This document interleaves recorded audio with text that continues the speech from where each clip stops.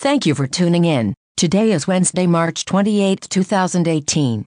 Today we will begin with some news from Apple, followed by some other headlines, and to close off the episode we will go into a few funding and acquisitions announcement. The new iPad is very familiar. It has the same basic 9.7-inch screen size, bezels, Touch ID sensor, button placement, and cameras. The big new features are Apple Pencil support, which works the same as it did on the iPad Pro, and an update to the A10 processor as with the previous iPad. It has 10 hours of battery life, an 8-megapixel rear camera that supports 1080p video, a front-facing FaceTime HD camera, supports optional LTE, and weighs 1 pound. Interestingly, there is no smart keyboard connector, which seems like a big omission. Apple pushed several updates to its music creation software GarageBand today, following education-based announcements including a cheaper iPad and new crayon stylus earlier in the day. There's an intriguing new feature that makes use of the iPhone XS TrueDepth camera and face tracking features. If you've got Apple's flagship phone,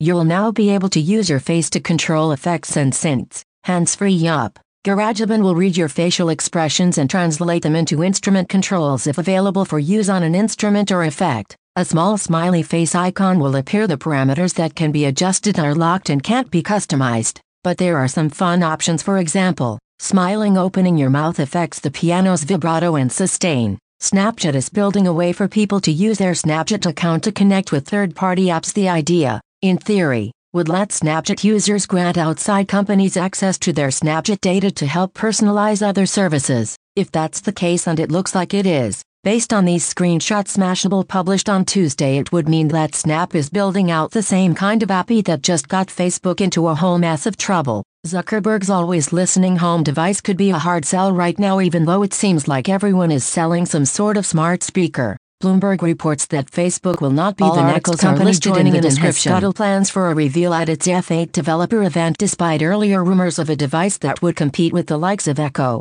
Home, and HomePod. It seems that the company has considered its current privacy debacle and decided this isn't the right time to try and sell customers and likely regulators on an always listening assistant video chat device with built-in facial recognition. When it comes to sales software, Salesforce isn't the only game in town. A number of startups have emerged to target the sales industry, with roughly $3 billion per year getting invested into marketing startups. Now one of the largest players is Intercom. The 7-year-old startup is now announcing a $125 million Series D round led by Kleiner Perkins, with participation from Google Ventures. Veteran investor Mary Meeker will also be joining the board. The valuation is $1.275 billion, meaning that the company is considered a unicorn. The round brings the total amount raised to $241 million.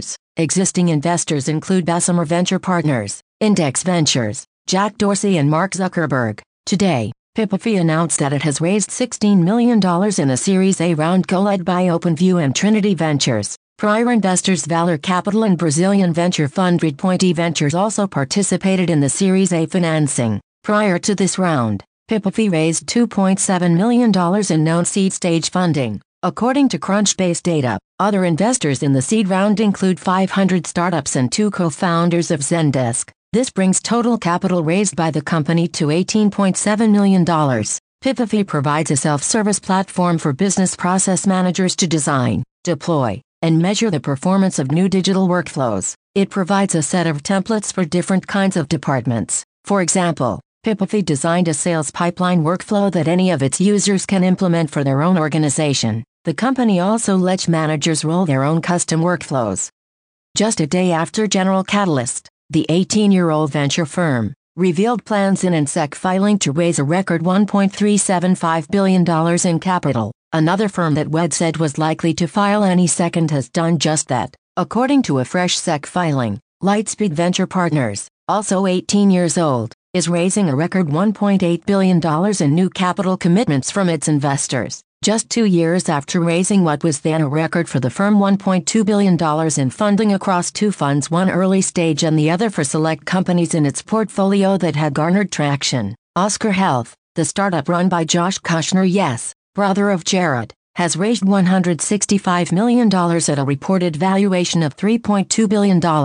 CNBC's Christina Farr reports the funding comes from Alphabet's Capital G Investment Company and Verily Life Sciences Corporation. Founders Fund and others. Oscar's goal is to outpace existing industry-leading insurers, including United Health and Aetna, with an emphasis on mobile technology, including an appointment booking app and other tools for encouraging engaged consumers across its platform. Google has acquired the GIF platform Tanner for Android, iOS, and desktop. The company announced today Tanner is going to help Google bring up GIFs inside Google Images and other services like Board more easily. Notably, Tanner is a GIF platform that Facebook has used in its Messenger service to let users send GIFs more easily. It's unclear if this acquisition will change that. Thank you for tuning in. We will be back tomorrow. All articles are listed in the description of this episode. Thank you again for tuning in. We will be back tomorrow. All articles are listed in the description.